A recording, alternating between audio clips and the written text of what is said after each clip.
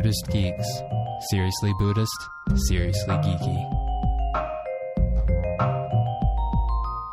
Episode 64, Discover Yourself as a Perspective-Taking Being. Diane Musho Hamilton, Zen Sensei and Big Mind lineage holder, joins us to discuss her personal story on the path of awakening. We also touch in on the importance that the work of integral philosopher Ken Wilber has had on her teaching. This is part one of a two-part series. Do you love this show?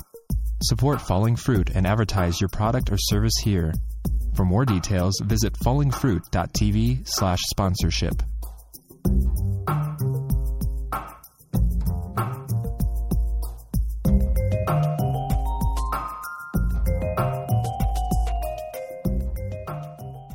Hello, Buddhist Geeks listeners. We're here again, like every week, with some cool guests. One guest is Kelly Sosan Bearer, and you might have remembered her from Geeks of the Round Table, McZen Double Satori with Cheese episode. Classic. She is a Zen student of Genpo Roshi, and she's the managing editor of Integral Spirituality Channel for Integral Life. So we're glad to have you back, Kelly. Thanks for having me back, guys. Yeah, and we also have today with us Diane Musho Hamilton. She is a dual lineage holder, which is kind of interesting. It's the first dual lineage I've ever heard of in the Buddhist tradition, and that's with Genpo Roshi, who has authorized her to teach Big Mind. That was a few years ago, yeah, Diane? Yes, that was quite a few years ago. Okay, so you've been doing the Big Mind process as a teacher for a while, and then recently you received Dharma transmission and you became an official sensei in the Zen tradition as well. Correct. So That's you're right. and you're the only dual lineage holder in his tradition, yeah. Well, not exactly. I mean, my Zumi Roshi, who was Genpo Roshi's teacher, actually had Dharma transmission in 3 traditions. He was a lineage holder in the Rinzai, also in the Soto, and then in one other smaller school. So he'd received transmission. So really you're quad lineage holder by indirectly. That's pretty impressive. I'm also Aqua. What am I? She's fully transmitted in integral by Ken Wilber. Oh, cool. So okay, I don't even know what the prefix for We're not 9 that is, geeky but here. so basically you have a really rich background in the Zen tradition and also in this technique called the Big Mind process. Right. And also you have a familiarity with Ken Wilber and his a deep familiarity with his work. And you're helping teach and lead seminars, I understand. And I've actually been to one with you and participated in the Big Mind process Yeah, with I you. remember. Yeah, Yeah. it was great. And I figured we'd kick it off by asking Diane some questions, mostly about her relationship to Ken Wilber's integral theory and how it impacts being a teacher and how she sees it impacting actual living practice of Buddhist practice, Buddhist Sure. meditation. So the first question I thought would be good is just kind of what's your background and how did you end up, maybe a little bit background with your meditation practice, and then how you ended up getting connected with Ken Wilber and the Integral Institute? Yeah, well, I think I was probably born a spiritual seeker.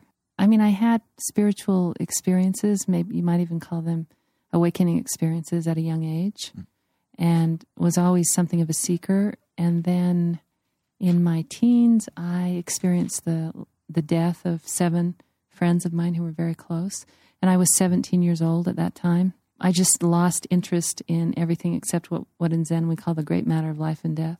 The fact that we're born and we live a version of a human life and then we die, sometimes unexpectedly and sometimes prematurely. And what does that mean? What does it mean to be human? What does it mean to be born and to die? So I think, for me, that became the imperative that my life really became focused around. And I started to study Western philosophy, psychology, but then just very organically was led to the teachings of the East and particularly of Buddhism, and I became a student of Chogyam Trungpa's in the mid-'80s and started studying meditation when I was about 24 years old. And for me, because I was raised in the Mormon religion, but I didn't have much of a faith, was way too cognitive, too questioning, too intellectual in a certain way. And for whatever reason, the way Buddhism construes the teaching and how it works spiritually just appealed to my particular mind. So it was just like a fish into water. I was just released into this practice and this tradition really early. So how did you move from Chogyam Trungpa's community to finally Big Mind and going back to, I guess, the heart of the Mormon religion in Utah? Yeah. Well, I was here actually at the very end of Chogyam Trungpa's life and studied from about 1983 to 1986 here in Boulder. And he died. I graduated from Naropa Institute in, I think, December of 86, and I believe that Chogyam Trungpa died in the spring of 87. So I left at just the time he died. So there was a kind of a natural break. You know, there was that ensuing controversy surrounding his Dharma heir. Mm-hmm. And because of that scandal and that difficulty, I just very naturally kind of faded from practicing within this tradition. But after that, I did go to Asia, and I still studied in the Kagyu tradition with some teachers who were in Asia for a while after I left Boulder. Oh, neat. And gradually, you know, Trungpa Rinpoche said something to me that, not to me personally, but in his teaching that I remembered and that stuck with me, which was he was always pointing out the basic groundlessness of our situation, how we're always relating to reference points to secure our sense of self and our sense of identity and our sense of safety in the world. But if you really look at the situation clearly, actually there's nothing really holding us up. He took us always right into that place.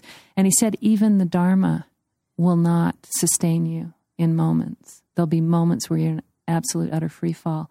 And that's really in some ways how my life felt after that and after I left here.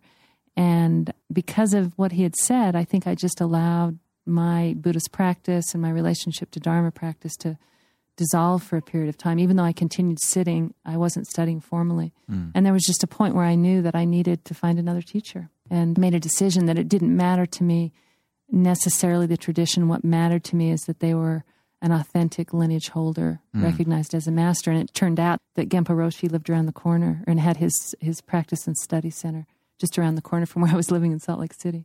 So that's how that happened. Cool. So you just kind of bopped on over there Yeah. and sat down. I was like, this dude seems like he's for real. Yeah, yeah. And I also knew, and I don't know if this is your experience or people who might be listening, but I was so engaged by the study and the practice of Buddhism that going through that period where in a certain way I had to let go of it and emancipate, and then I returned to it, I had a sense that when I did, that it was going to consume me again. So, and it did. All of a sudden, everything became Japanese. And Roshi and I actually have this joke about how, you know, he sounded like a Japanese teacher, only he's basically a Jewish American athlete from Long Beach, California, but he's in a Zen robe and he's speaking like a Japanese master. And even his language and his voice sounded Japanese. And I remember leaving thinking, I don't know, you know, I'm not sure about whether I want to enter into that again in a, you know, because it requires a certain ability to navigate culture in a way that you're comfortable with. Right. It's not easy necessarily. Right. And it's quite masculine. Right.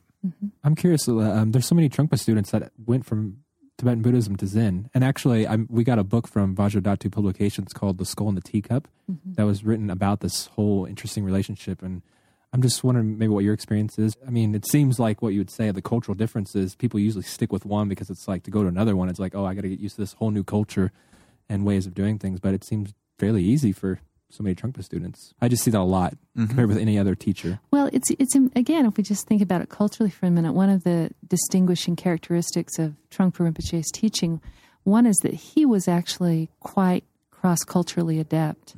I've heard stories where they predicted that he would leave Tibet to go teach the yellow hairs, as I heard it. You know, that he had a proclivity for understanding the Western mind and for presenting Dharma in a way that Westerners really understood. And also, he was very attracted to Zen and had quite a powerful relationship to Suzuki Roshi and also to Maizumi Roshi. And so a lot of, when I look back and see how I was trained by Trungpa, mainly in his instruction in sitting meditation, in Oryoki, in his uses of the Gong, the Heart Sutra, it's actually very much like the Zen school. So Trungpa was actually teaching Zen, and one of my understandings is that he grounded his students in sitting because he felt, as I understand it, that the American mind just really needed to simplify and to empty out. So the fundamental practice of sitting was really key in his transmission of Dharma. And his aesthetic appreciation of the Japanese school shows up even now in the way his shrine rooms are Right. created. Right. That makes total sense. Yeah. So how long have you been studying then in the Kanzeon Zen Center with Genpo? I first came to the center in 1996. I think I received I was married by Roshi in 1998 there to my current husband. I think I received Jukai in about 2000. I was ordained as a monk in 2003, and I received Dharma transmission in 2006. So it's been about a total of 10 years of practice. Well, not now, more than that. Do you help me with the math, Kelly? Well, you've been practicing since you were 20? Yeah, I've been practicing since I was in my early 20s. Right. Mm-hmm. And but I've been practicing with Roshi probably about 12 years now. Right, so about a dozen years. Mm-hmm. And then I remember when we were at the Integral Practice Seminar, we were kind of sitting in a circle, and you had mentioned that you had been doing quite a bit of sitting. I mean, it wasn't just like you went there every once in a while. Like you spent quite a bit of time at the center. Mm-hmm. Well, compared to different practice centers, there can be a kind of question around how much people sit. You know, I'm not a mega meditator, but I'm a serious meditator. And right. what I mean by that is consistent. Right. And then I'm at the Zendo at least 3, 4, 5 days a week, at least for an hour, sometimes for 2 or 3 hours. Sometimes if we're in session or if we're in a Big Mind month-long, I might be there 6 or 7 hours. So it just depends. There's a point, I think, and people probably notice this in their own practice, but for me, sitting meditation is so much a part of my life that I often spontaneously sit. Like I'll be on an airplane, I'm just sitting. I don't even intend to, but suddenly I'll notice that I've been sitting in a, kind of a meditative place for a couple of hours. And it's nice to sit on airplanes. It's nice to sit at home. It's nice to sit when you're waiting for someone. It's nice to sit when you're in traffic. I sat through most of my undergraduate degrees. So totally. Good choice. That's great. Sorry, Naropa. Yeah. So, and at some point in the past few years, you got connected up with author Ken Wilber, who we mentioned in the beginning. And, yeah.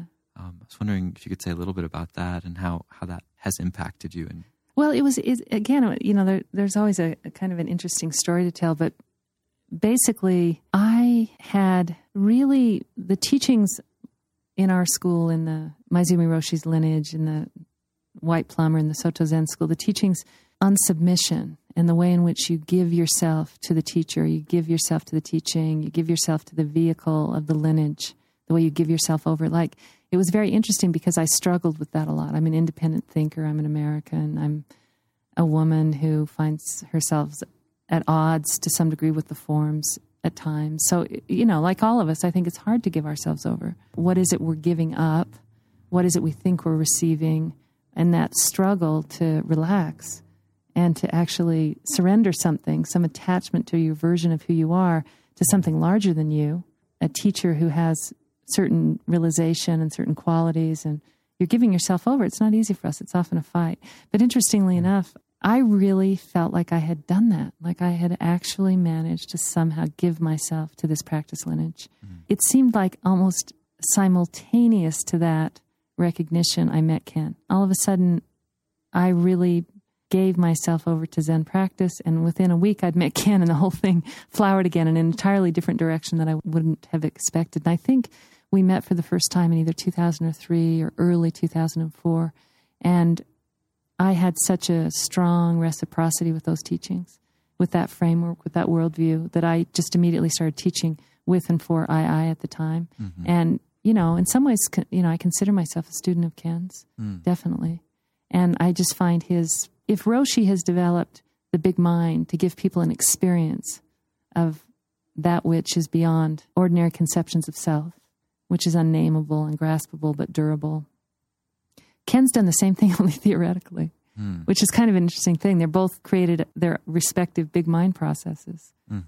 Roshi's is experiential and immediate, and Ken's is conceptual. And he's basically asking you or inviting you or encourage you, and sometimes demanding, if you're intellectually lazy, that you keep expanding your perspective, that you keep turning your experience of reality, your experience of self, your experience of other, of what's objective, of what's subjective, and that you actually discover yourself as a perspective-taking being, and that enlightenment itself is always realized through the life and experience of a human being. So Ken would say that enlightenment itself takes on a perspective, which is very interesting. Yeah, that's really, really interesting. And in part because some of the tendencies we often see in the Buddhist communities is kind of more towards anti-intellectual. Like somehow if you get too caught up in the intellect, and I think there's obviously truth to this, but it's clearly not what you're saying, If you get too caught up in the intellect, you can't realize enlightenment. Right. But what you're saying, it sounds a little different. So I was wondering if I could kind of ask you to say a little more about that. Like what is it about Ken's big, his framework or his theories that actually help us take more perspectives? And what does that mean even to take more perspectives? Well, let's make the distinction first between Zen practice that points you directly to your experience. But even the pointing to is based on a view. It's based on a system, a conceptual system. And that system, that framework in Buddhist practice supports you in having an experience of yourself beyond concepts and not at all limited by those. And I think the really important teaching is not to mistake conceptual maps for reality. And Ken has really been very precise in his teaching that his work is a map of the territory, but it's not the territory. And we all know what that means. We know how helpful it is to negotiate experience or negotiate territory where there's a map or where there's some kind of guidepost that you can actually use and reference as opposed to just wandering blindly. So it really has to do with just understanding the relationship of concept to experience and not being trapped by it. So the anti-intellectualism is actually it's a perversion's a strong word, but I think it's a perversion actually of the teaching. And it's, people I think often have been tied up a lot in their versions of reality, their conceptual ideas, their imaginings. And then there's this sudden freedom that comes from realizing you are not those things. In fact, reality itself and your mind is so vast by comparison that there's almost a grief at the fact that you've been lost in your small thinking concepts for so long that, you somehow build an aversion to thinking. And a certain kind of even intellectual laziness can set in. But from the guests that you've had on your program, like Alan Wallace, that people who are trained in the tradition and who are really polished in terms of the conceptual view of Buddhism, that Buddhism is an extremely rich tradition from the Indian, East Asian, Chinese, and Zen, that it's an extremely rich, and then, Southeast Asia tradition. The three yanas are vast and beautiful and intellectually pristine, and some people realize themselves precisely through concepts. So what would you say some of the key concepts that Ken's identified on his large map are the most key concepts in terms of Buddhist practice? Like, what are the things he's pointed to that are really helpful? Well, his fundamental insight that resulted, I think, in sex ecology and spirituality, and I looked to Kelly Sosan Bear to help me with this. The fundamental insight that resulted in that work was that language by its nature frames three fundamental perspectives that we're participating in all the time and moving through, and yet we don't necessarily have a meta position in relationship, which is subject, I, right? You, second person, and it, third person object, and that we're creating those reference points of subject, object, and naturally rotating them. And then in the second, there's a communication, there's a you that's present. Well, when you suddenly start to see those three perspectives at work, whether it's in Buddhist practice or whether it's in your life, and you start really, in a way, subtle, the word subtle, gen, in Japanese means it's so close to you that you don't see it. And the image that's used often is of a black lacquer ball in a black lacquer box. Well, that's actually how subtle. It's so subtle, it's just obvious that we take it for granted. It doesn't seem that significant, but in fact, it's extremely significant because all systems of inquiry can fit into those three perspectives. Zen is fundamentally concerned with dissolving the subject-object separation into a kind of radical first-person experience. So you're saying Zen has to do with that first perspective you mentioned of I. Yes. And this is what Ken's outlined as the three faces of spirit. The second person has to do with the exchange with other. That without the exchange, the other would be an object. So whether it's a tree or whether it's your lover or whether it's God, without the communication, the other is an object. But within the communication, there's both separation and communion in the second person. And he calls it the miracle of we because it's magic, because it's both. You're both separate and together in second person. And in the third person, there is the subject-object split so that you can actually see yourself apart from, you can witness and be in awe of that which is not you. And you can study it, and look at its laws and its patterns and the way science has done that with the phenomenal world. Right. But basically, closing that gap changes the game entirely. And Ken's the only person I know that's articulated that as clearly. And for me, that's been a really radical insight. We had an experience one time. Here's just a very practical example of how those perspectives are useful. So we were at the Integral Institute. We were on a staff retreat, and somebody complained about the sound from the computers and basically said that they were finding it hard to work in. And in a practice setting, in a moment like that, you're often asked to look at your own mind. What is the sound? What relationship are you making to the sound? What is the sound to you? You're sort of thrown back on yourself, if you will. So that's a kind of first-person reference point. Work with your own mind in relationship to that.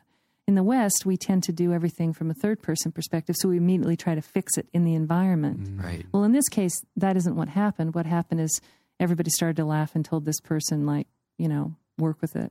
So because we were practicing integral, I said, well, she ultimately has the most power in that realm, in that first-person interior realm. Mm-hmm.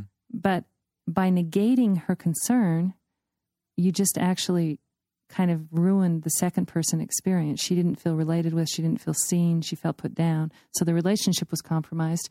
And if there had been an easy way to address it in objective reality, it was also overlooked. So an integral perspective would be to say, look at your own mind, see the innate quality of your own freedom, and how to be free in relationship to what is arising that's irritating. But an integral perspective would say, well, actually, why don't you practice rotating perspectives and see what happens if you address it in all three of those dimensions. Yeah, and I was just thinking as you're sharing that real world example, how the Buddha, and Ken's made this correlation in his own writing. I mean, it's no accident he had three jewels. The three jewels of Buddha, Dharma, Precisely. Buddha, Sangha, and Dharma. That's right. I mean, you can see as Buddha, I, Yes. Sangha is we, and Dharma is it, like Yes. the teachings. The teachings, absolutely. Yeah. Buddha, Dharma, and Sangha. Yep. And as we like to say, we love the Sangha. It's the people we struggle with. Practice is always much harder in second person than when you're sitting in the Zendo. Right. Mm-hmm. And that's an interesting point about Zen being kind of more first person practice of looking into your own mind and introspecting. Mm-hmm.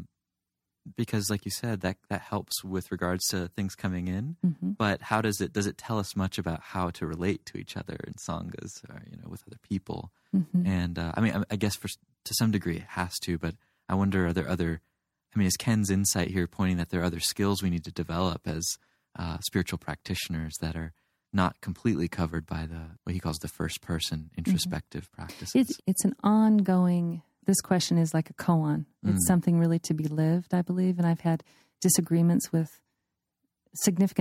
disagreements with people over this question, because I think the implicit assumption is that when you realize your true nature and you see yourself as absolutely inextricably linked to everything else that's arising, and there's a natural flowering of compassion, that what comes out of that is just a sort of basic kindness, a basic respect and basic kindness in terms of how you relate with the world.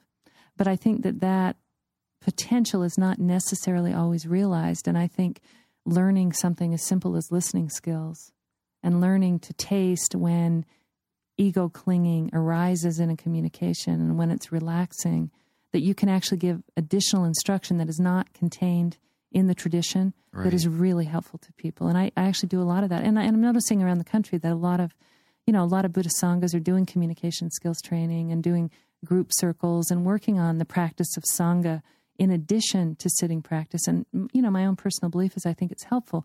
Now, the flip is and this is an important point. Ken and I actually in this long interview that he and I did together recently, we talked about this, which is but the slippery piece is that those skills, those relational skills, those interpersonal skills, that understanding is actually not going to ultimately cure the source of suffering. Right. And the Buddha said, I teach one thing and one thing only, and that is liberation from suffering.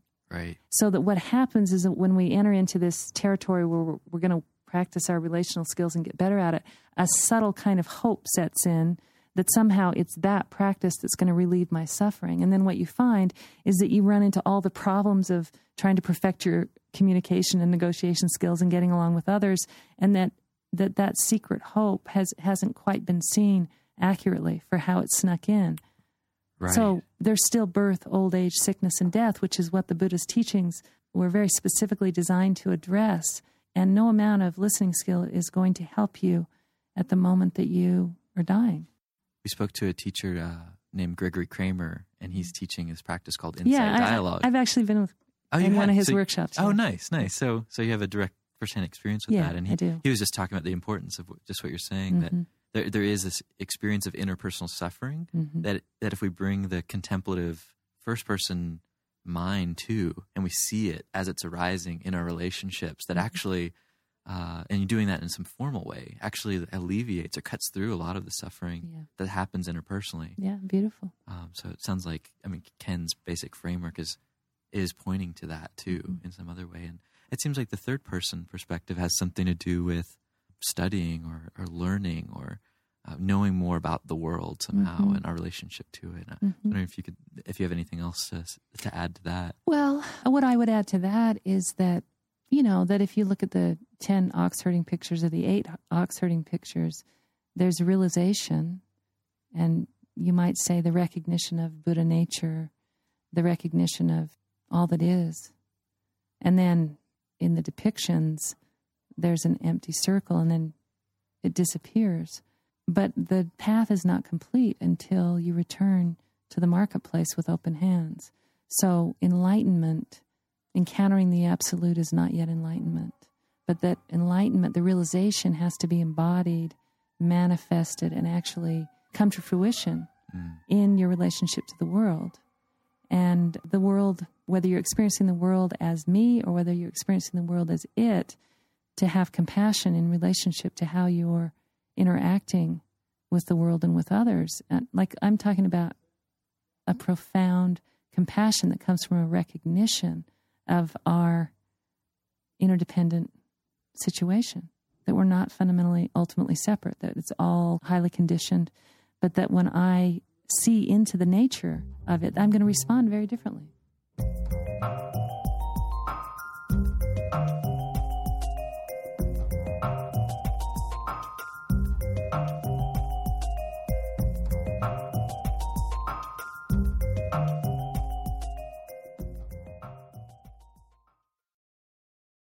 Join us for the 4th Annual Buddhist Geeks Conference, hosted in partnership with Mindful Cyborgs and Shambhala Sun from October 16th through the 19th in beautiful Boulder, Colorado.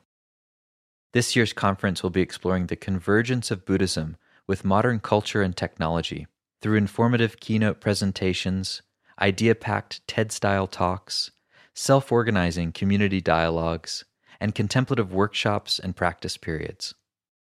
This year's list of presenters includes the world's most quantified man, Chris Dancy, abbot of the Village Zendo in New York City, Roshi Pat Enkyo O'Hara, and pragmatic Dharma provocateur Daniel Ingram, as well as many others. For more information and to register, visit buddhistgeeks.com/conference. After nearly a year in private beta, the Buddhist Geeks Network is now open for any independent practitioners who want to engage in interdependent practice. You can find out more about the Buddhist Geeks Network by visiting buddhistgeeks.network. And if you'd like to join the community and join us in regular social meditation practice or other events that we host there in the network, all freely offered, you're very welcome to do so, again, by visiting buddhistgeeks.network. Love to see you there.